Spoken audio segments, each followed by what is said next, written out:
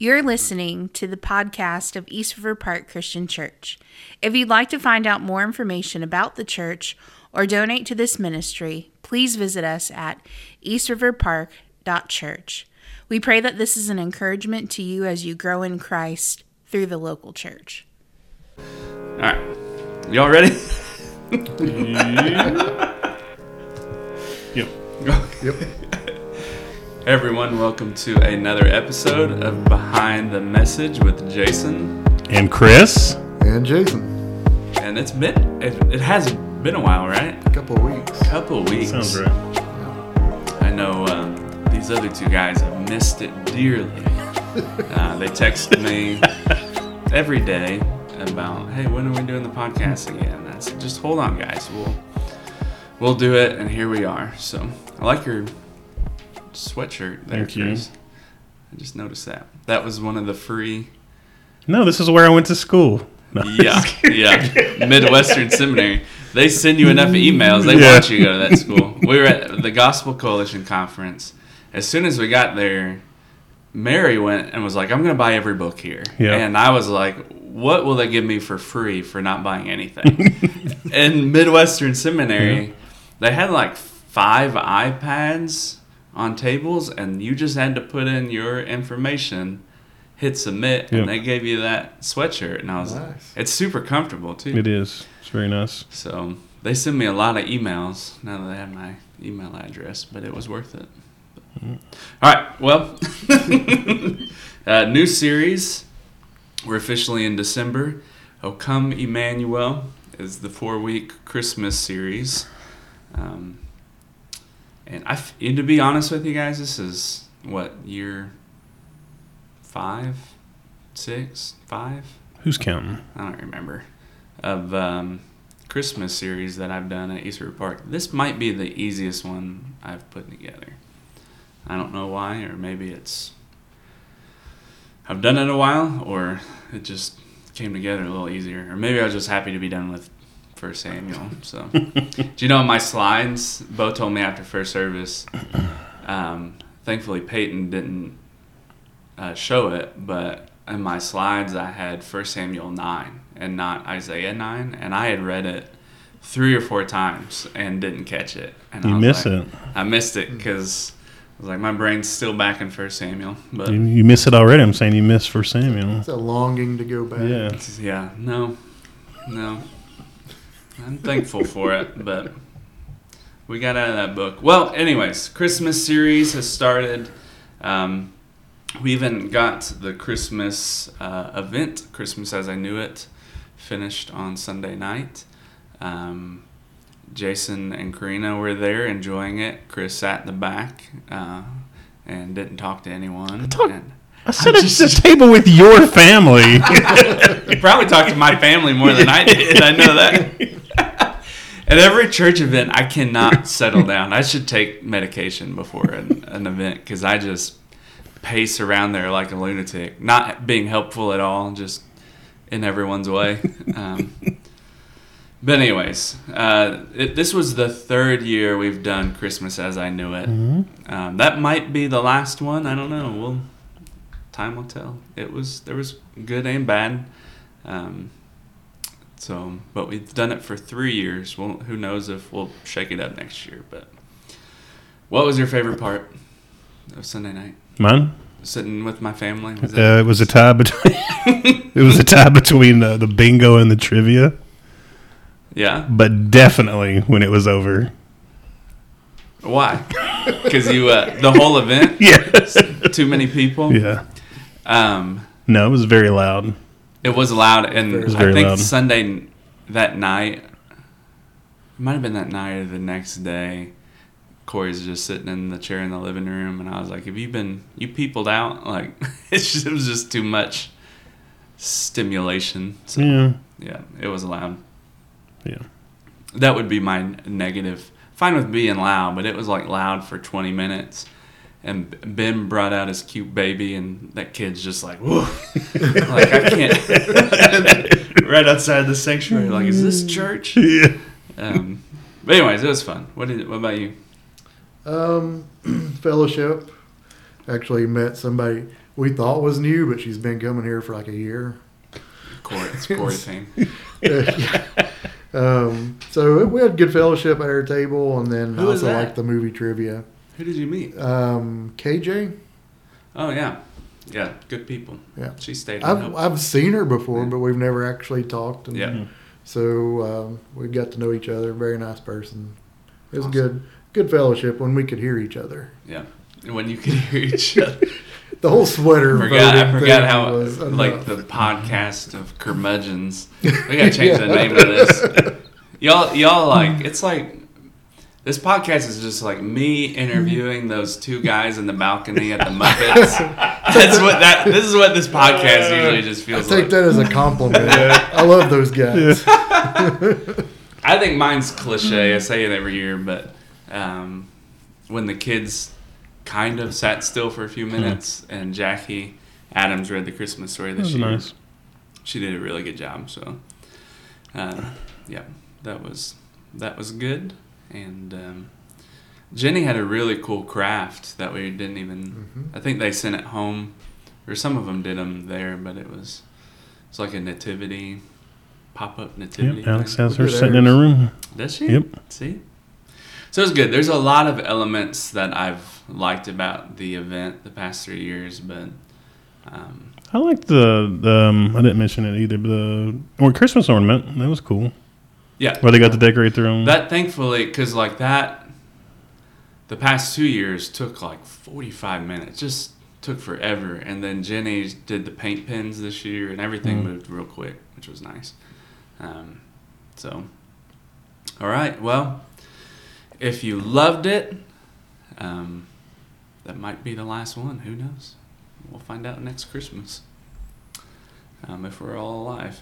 Isaiah 9. calls us curmudgeons and Yeah. Well, I mean, I don't know. I've seen a lot of gloom in the land is what I hear in Isaiah. Isaiah 9, 1 through 2. I'm trying to, we'll see if I stay consistent throughout this series. Every week, start in Isaiah 9, explain it a little, and then explain it further in the Gospel of John is how I initially mapped this series out. But I am going to do it again this Sunday, but we'll see if I can keep that up. But Isaiah 9, 1 through 2, what does Emmanuel mean? We only looked at one point. Well, we looked at several, but one kind of main point. Christ brings light to the world. So what's the background of Isaiah to get our brains around that? All right. Isaiah, of course, is a major prophet in the Old Testament. He is obviously credited with the authorship of the book of Isaiah. The book of Isaiah is actually divided into two main sections, chapters 1 through 39. This section primarily contains the oracles and messages from the prophet Isaiah during the 8th century. It addresses the Syrian threat to the kingdom of Judah and issues of social justice and ethical behavior, where chapters 40 through 66 is actually believed by scholars to have been written by a different author or authors, and it dates to the Babylonian exile in the 6th century. It offers messages of hope and comfort to the Israelites in exile, foreseeing their eventual return and restoration. But Isaiah actually lived in the southern kingdom of Judah during a critical period in history.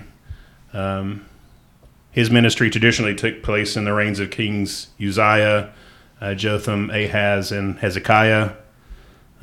Isaiah's prophetic messages were delivered in a time of political upheaval and the looming threat of the Assyrian Empire, which eventually conquered the northern kingdom of Israel in 722 BC. Isaiah's prophecies are diverse, covering themes such as repentance, judgment, salvation, and the Messiah, and the future glory of God's kingdom. And many of his prophecies are highly poetic and contain vivid imagery. There it is. I hope everyone got that. At the end of this podcast, we will be handing out a test. Yep. So you write down those names, dates, themes, Yep. and then we'll quiz everyone at the end. I like it. And if you fail, I don't know. what's a pun? I can't say anything that's Yeah. like repeatable. Like that sounds pastoral into the mic. That's funny. I don't know. I started yesterday, the day before, just an Old Testament survey book, just because I thought I should refresh my mind on these things. It's been good so far, but I would challenge, if you've been a Christian for a long time, one, read the Bible all the way through, but two, for every book of the Bible, you should have at least a sentence or a few sentences of what that book's about.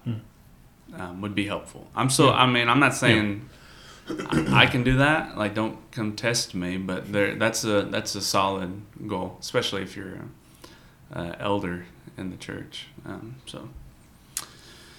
All right. It's a question my for you. Question. Oh boy. How do the verses prophesy about the Messiah? All right. First, we need to see why we need a Messiah. That while there is gloom in the land, we are the ones that walk in darkness. This is John 8:12. As I was writing these answers, I did think, wow, there's a lot of cross references that I should have said on Sunday that I didn't say. And I'll one specifically here in a moment. But John 8:12 says, again, Jesus spoke to them, saying, I am the light of the world. Whoever follows me will not walk in darkness, but will have the light of life. So this is, again, not something I brought up on Sunday, but Matthew 4 specifically references Isaiah 9:1 and 2 and shows us the clear connection between both of these realities. It shows us why Jesus has come as he begins his ministry. So this is Matthew 4, starting in verse 12. Now when he heard that John had been arrested, he withdrew into Galilee, and leaving Nazareth, he went and lived in Capernaum by the sea in the territory of Zebulun and Naphtali, so that what was spoken by the prophet Isaiah might be fulfilled, that the land of Zebulun, the land of Naphtali, the way of the sea, beyond the Jordan, Galilee of the Gentiles, the people dwelling in darkness have seen a great light, and those dwelling in the region and the shadow of death, on them a light has dawned. From that time, Jesus began to preach, saying, repent, for the kingdom of heaven is at hand. Isn't that a really dumb verse to leave out for Sunday? I was like, why didn't I say that? But anyways, we're at least getting it the same week. That's somewhat of the point behind the message. So that's a clear connection of the prophecy and Isaiah 9:1-2 and how it points to the Messiah in Matthew chapter 4. All right. So with that being said, where am I at? Oh, what did the angel tell Joseph about the meaning of Emmanuel? Before you answer that, I also want to clarify. I think I said something about 500 years of silence on Sunday, and that was 400. Yes. So if anyone caught that, I think if I said 500, I should have said 400. We'll let it slide this time. It's not going to be behind the message. This is going to be like fix the message. It doesn't have the same ring to it. But. All right, go ahead. Matthew chapter 1, verse 23. Behold, the virgin shall conceive and bear a son, and they shall call his name Emmanuel, which means God with us. So the angel told David, or Joseph, that Emmanuel means Look God who's with back us. in 1 Samuel. You put me back there. Told Joseph, Emmanuel means God with us. Do you think Joseph had any idea before the angel? I kept reading, like, what did Joseph know before the angel told him? Did he have any idea? Was his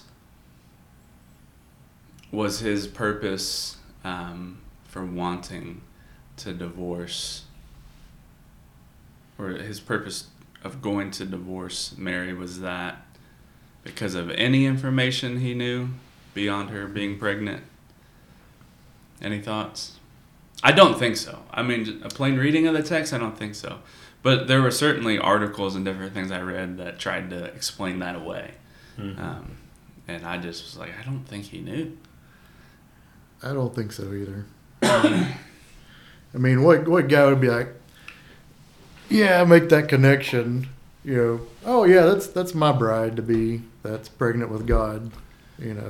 Yeah, like people had one article, and I don't really know how they got this, was that Joseph was going to divorce her because he didn't want to mess up God's plan for Mary. And I'm like, yeah, but that would require Joseph. And they're assuming that Mary went and immediately told Joseph. And I'm reading the passage, and I'm like, the whole conversation is built around he doesn't know. Anyways, all right. Well, if anyone has been reading on that and has a different answer, message us at what's your email, Chris? Some cfortner@gmail, something like that. All right. Well, we talked about what that actually meant, the light of Christ, from John 1 through 13. That's where I stayed the most out of. I had 3 subpoints. A light for those that walk in darkness was the first one. First question for you, Jason Payne. Has the Son of God always existed? If yes, in what form? So, first question, yes.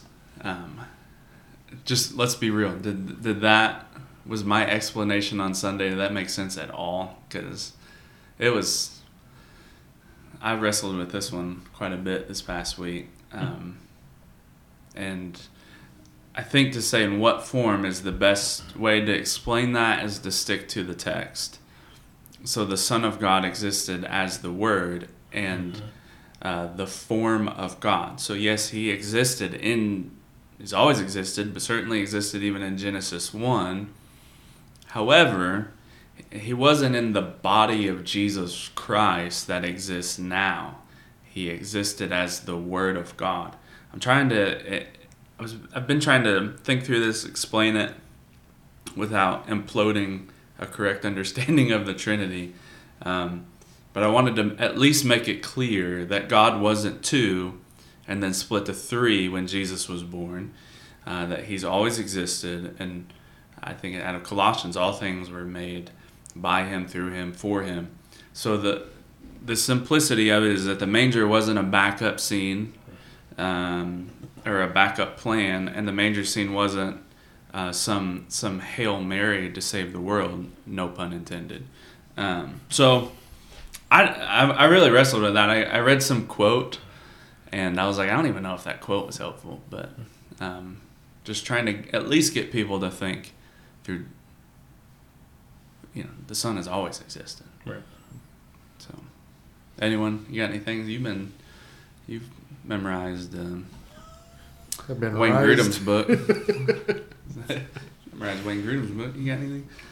No, that one's tough. I mean, I think, even looking in the Old Testament, some people interpret, like sometimes when it talks about the angel of the Lord, that's a pre-incarnate Christ. I mentioned that to maybe Destin, someone else, on Sunday, that in the Old Testament, there does appear times where you have a pre-incarnate Christ arriving on the scene in bodily form.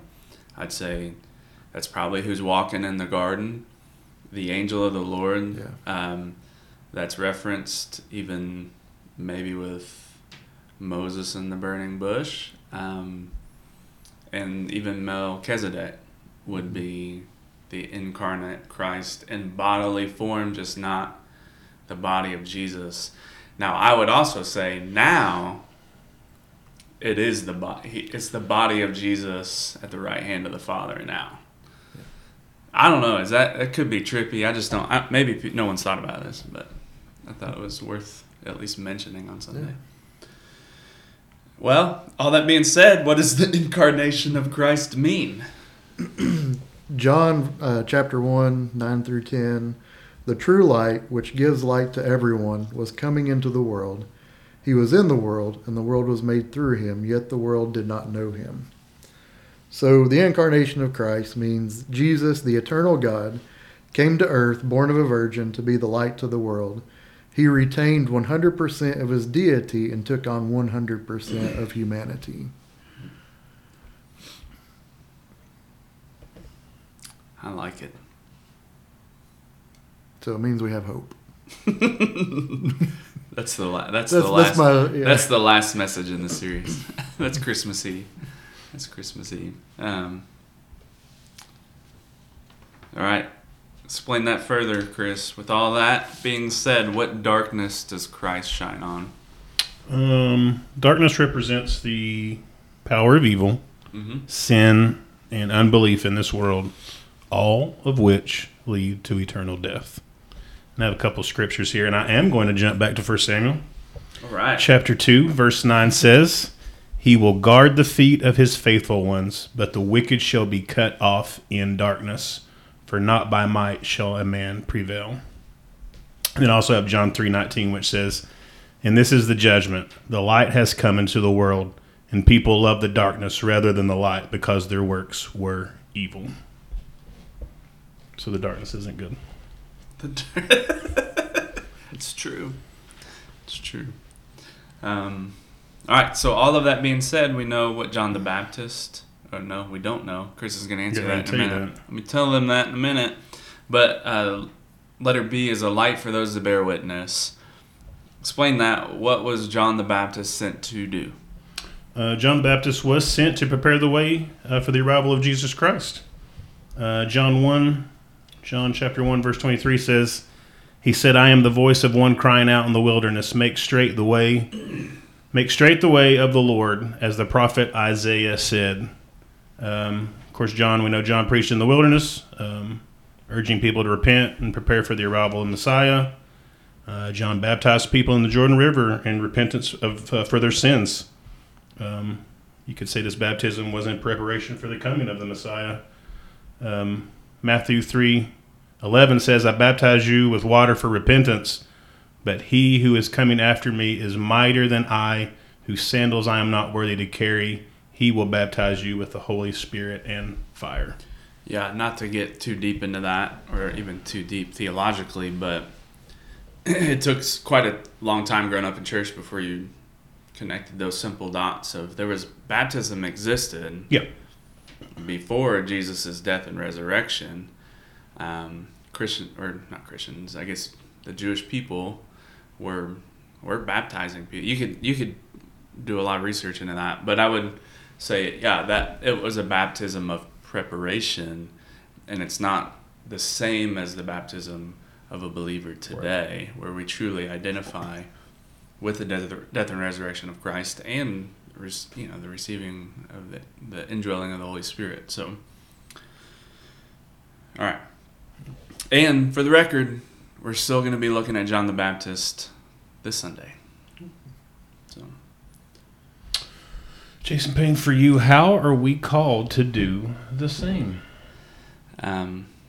Last Thursday, I think, I went to the Elizabethan Fellowship of Christian Athletes. It was their first one in the cafeteria, and Connor, your son, was there. What did he say? He sat at the cool table with me and Bo. Actually, I said that, but he said he sat with you guys. It was a cool table. He said the cool table. It was a cool table. Well, they went to... You know what? I've not said this to you. Like, these students are coming in, and I'm like, he's not talking... Like, it doesn't seem like he knows any of them. Yeah, he said none of his friends were there. That's what I tried to ask. I should have asked just that question, but what came out of my mouth was, "Connor, do you have any friends?" And then I was like, I don't mean it like, you know what I mean? He's like, "Yeah, they're just not here." I'm like, all right, yeah, that's what I meant. Like, but he did sit with us. So, long story long, Tom Taylor spoke that night, and he at some point brought up about being ambassadors for Christ, and I already was writing this message, and it just kind of was a good reminder of, as John the Baptist came to bear witness to Christ, we are also called to be ambassadors of Christ. So we're called to bear witness, and I want to be clear, I did mention this on Sunday, it's more than just being an example. It's certainly first that. So we should walk in righteousness and private, public, where we should be kind. respectful to others. We should work hard. We live with integrity. We're loving to others. We serve those that are in need. All of that is certainly first that, but that's not all. So just especially maybe growing up in the South, that was that kind of mentality, like to be the light of Christ is just to be nice. Like no one got saved because their coworker was nice. It's a proclamation that happens. It's explaining the words of who Christ is and what Christ has come to do. So personally, maybe this is a little harsh. Like I don't want to hear any Christians at East River Park tell me that they're sharing the gospel by being an example of Jesus. You're not. You're just not. Like that's a great first start, but you're not sharing the gospel. It's not enough. And I try to make that connection. Like I bet John the Baptist wished it was that easy, but he preached Christ, and John preached repentance, and it literally cost him his head. So the calling to love and serve the poor is a biblical mandate, but it's not our primary mandate. Our primary mandate is to preach Christ with real words. You gotta talk. You gotta say stuff. Not just stuff, but you gotta say the gospel. So, anyways, that's how we're called to do the same. So yeah, keep being that nice coworker, but that's not evangelism. So, all right, what does it look like? I guess that this is practical. What does it look like to bear witness to Christ this month? Testify that the Savior has come. This means we testify that He is God in flesh. The birth of Christ is really a launching place for the gospel. That was His first step in His earthly life, really, as He's already heading towards the cross. Sharing that He is our hope and light in this dark world.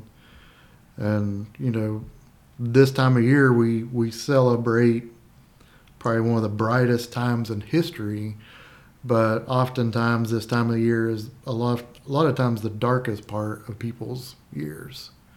It's a dark time for a lot of people. And so, sharing that He's the hope and light, but we do that through sharing the gospel with others. Yeah. And being the feet and hands of Christ. But, I don't think we do that without sharing the gospel. Yeah, and if this is helpful, at the Christmas event Sunday, someone had asked me about, how do you bring Jesus up with family, and obviously every situation is different, but I think always a good strategy is to ask really good questions. So if you're like, how do I bear witness to Christ? Well, ask people you love really good questions. And you're like, well, what questions should I ask them? And for me, it's always, we've done like evangelism training here at the church, at least once since I've been here. But it's always been helpful to think through, this is super easy to remember, of creation, fall, redemption. Just 3 questions you could start. All right, what's your view of creation? All right, can I share with you my view of creation? Then the fall. What do you think's wrong with this world? What do you think's wrong with your coworkers and people around you? Can I share with you what I believe is what's wrong with this world? And then you can say, well, what do you think the fix is? How would you fix it? If you had the power to fix it, what do you think the fix is? And then you say, well, can I share with you how I think this can be fixed? And that's the opportunity to go through what Christ has done, the redemption side of it. It's super easy to remember. And I'm not just blowing smoke. I've used that hundreds of times. Just creation, fall, redemption. And you know what? If your family doesn't want to talk about it, don't talk to them about it. Don't be annoying. Like if you're trying to have Christmas a meal and they're like, hey, we don't want to hear about your Jesus stuff. Be like, all right, love you anyways, let's eat. Like, I'm not going to, that's between them and the Lord. Dust your sandals off and move on. Exactly. Well, eat first. Yeah. If they got presents, save for the presents. Save for the Christmas presents. Then you can get on out. All right. Where am I at? Subpoint 2. It should be subpoint C. C. I don't know why it put 2 there. All right. A light for those who become children of God. Is everyone a child of God, Chris? No. All right. Let's move on. But they are created in the image of God. Yeah. I have one verse here. 1 John 3:10 says, "By this it is evident who are the children of God, and who are the children of the devil. Whoever does not practice righteousness is not of God, nor is the one who does not love his brother." Mic drop.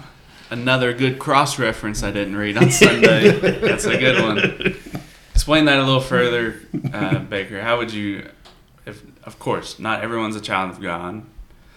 How do you become a child of God? Got a few verses here. John 1:12, "But to all who did receive him, who believed in his name, he gave the right to become children of God, who were born not of blood, nor of the will of the flesh, nor of the will of man, but of God." So we first must receive and believe in his name. Romans 10:9-10, "Because if you confess with your mouth that Jesus is Lord and believe in your heart that God raised him from the dead, you will be saved. For with the heart one believes and is justified, and with the mouth one confesses and is saved." So building on John 1:12, thinking about receiving and believing, part of that receiving is confessing with our mouth. And more specifically, we must believe in our hearts that God raised Jesus from the dead. And lastly, Ephesians chapter 2, verses 8 and 9, "For by grace you have been saved through faith, and this is not your own doing. It is the gift of God, not a result of works, so that no one may boast." So, going a little further, our salvation is by the grace of God through faith, and ultimately it is a gift that God has given us. It's a gift. That's a good one. And we'll see that even clearly in John 3 on Sunday. All right, let's wrap this up. Last question for you, Jason Payne. What does it mean to be a child of light, and why is that encouraging? Certainly for me, it adds an extra layer of encouragement. So to be made in the image of God should be a beautiful reality, that every person has infinite value and worth, that every life is worth it, inside and outside of the womb. And that should be the first encouraging thing. I think to me, that's a more blanket, encouraging remark than just everyone's a child of God. Mm-hmm. To know the biblical truth that everyone's made in the image of God causes me to second guess how I see people in Walmart. Because Walmart was packed the other day. I don't know. Why are you going to Walmart? I was buying... What was I buying? Oh, Arlo, I think, has fleas. So I was buying some flea spray and something else, like 2 things, and people were there. Gotcha. Loading it up. So every person has infinite value and worth, but to be adopted into an eternal family is the best part. When we adopted Ezra and Eliza, we walked into the NICU in Rockford, Illinois. Correct me if I'm wrong. Were you were born at that same hospital? I was born in that hospital. It's just isn't that nuts, man? That's cool. So Jason Baker, one of the curmudgeons in the balcony with Chris, was born at RMH, or the same place that the twins were born, Rockford, Illinois. It's nuts. That's crazy. That's right. So when we walked in there for the first time, they were labeled Baby A, Baby B. So not only did we adopt them, we also got to name them. We obviously chose Ezra and Eliza, and then I don't know how much I share this, but we asked their birth mother to choose their middle names. And then they're just stuck with Payne. They don't have a choice with that as a last name. It was Baby A. I'd have to look at pictures. That's a good question. I'm gonna have to go back to Google Photos to see who is. Eliza was born first. We were told, so it was a C-section. They went to get Ezra, and she kicked her foot out, and they had to take her first, which is not a surprise. She looked crazy in the NICU. She looked like she wanted to fight everyone, even in the NICU at 5 pounds. So that's always been her personality. But I can't remember who was closer to that door. Because they had their own separate rooms because it was twins and because they were adopted. They were in their own rooms, which was nice to like. I think in the room next to us was like a 1 pound baby. Like parents had to get full gear on just to go in. And, goodness. Anyways, all that being said, is that names are important. So being adopted into the family of God, I'm given a name in Scripture, a child of light. Because of my identity in Christ, a child of light is who I am. So for me, that encourages me because I think, as you all know, I'm not perfect, and I often find myself walking down dark paths, and the gospel reminds me, like, hey, why would you participate in that darkness? That's not who you are. You're a child of light. It drives me to repentance, clinging to my adoption. So that's why it's encouraging. So the main point is going to be similar every week. Christ with us means light with us. If anyone wants a little secret to this Sunday, it's Christ with us means joy with us. So you don't have to do a lot of rocket science to fill in these blanks. All right, that's the wrap. Let's do the last Christmas question. We pretty much do this every year, but I'm gonna ask this question this way: what's the one Christmas movie you have to watch in December? Not your favorite, the one that you're like, I can't let this month go by without watching this. Christmas Vacation. All right, Christmas Vacation. A lot of bad words. So ones that we're forced to watch. Watch it on TBS. Is that where you're going? The most sinful to watch, most repentant. No, that'd be Die Hard. The one. All right, what do you think? So the one we're forced to watch. Yeah, we actually. Let's say that you. Like I like Home Alone. Home Alone is the one I watch every year. Okay, that's good. What's the one Karina makes you watch? That sounds like the question you wanted to answer. It's a good movie. Is it Christmas Shoes? Elf is her. Elf is her. Elf is her movie. Shoes, 'cause you died. See, I love Home Alone, but I watch it year round. So I was like, gotcha. That's true. The kids watch Home Alone 2 a lot, which is the better one. Yeah, I had both of them. I mean, I watched both I have of both them. of them too. Yeah, they're both good. Mine is the kids don't like it as much as me, but it's the Muppets Christmas Carol. Oh. What does that look like? I don't. You don't like that one? The soundtrack. Of all the answers the soundtrack in the world, I would have never expected that one. What was I supposed to say? Elf? I don't know. Like. No, we watched Elf before Christmas. I mean, we December. Elf. I think shockingly there's no sports tonight, so after dinner, I was gonna put on a Christmas movie. Is it the Muppets? I don't know. I'd like to save that one that gets a little closer, but maybe we'll go ahead and. I don't want to. It's like how much I want to fight with them tonight because they're not gonna want to watch the Muppets Christmas Carol. What's their go-to? What's their go-to Christmas? They like Elf. They like Home Alone 2. Or any of the Home Alones. Do they like Polar Express? They watched it. My kids used to love it. Now they can't. Well, Alex can't stand it, but I like I like this. Well, here's one I bet they would like, and this is on the top of my list. Right beside Muppets Christmas Carol would be Ernest Saves Christmas. Yeah, I have that on DVD. Yeah. So that's the one I watch by myself though. And Karina always watches One Special Night. Yeah. Which is James Garner and Julie Andrews. Yeah. I don't usually It's watch a- that one with it's her. Y'all One throwing out worse some night. old movies. So The original Miracle on 34th Street never seen it. is a really good one. I think I Great own that Santa on Claus. VHS. Never Huh? seen A I think Wonderful I own that Life on either. VHS. You've never seen A Wonderful Life? What? I watched some Nicolas Cage knockoff a few years ago. You've like never Family seen the Man or original? something like that. I No. know. Oh, Why? that's good. That's a Never good have one. seen it. That's a good It one. usually comes on Christmas Day on NBC. Oh, and I did tell, for the record, you still need to watch this. This would be a good one for you tonight, Chris. The Christmas Story 2. Oh, yeah. Christmas Story, obviously, Ralphie the classic. But the second one that's on Max really was good. Shockingly. It ticked all the boxes of callbacks to the original, but had its own, like, soul to it. It was, I told you, I got emotional. I did. Which was not expected. All right, well, that's it for right now. Who wants to pray? I'll do it. Oh boy.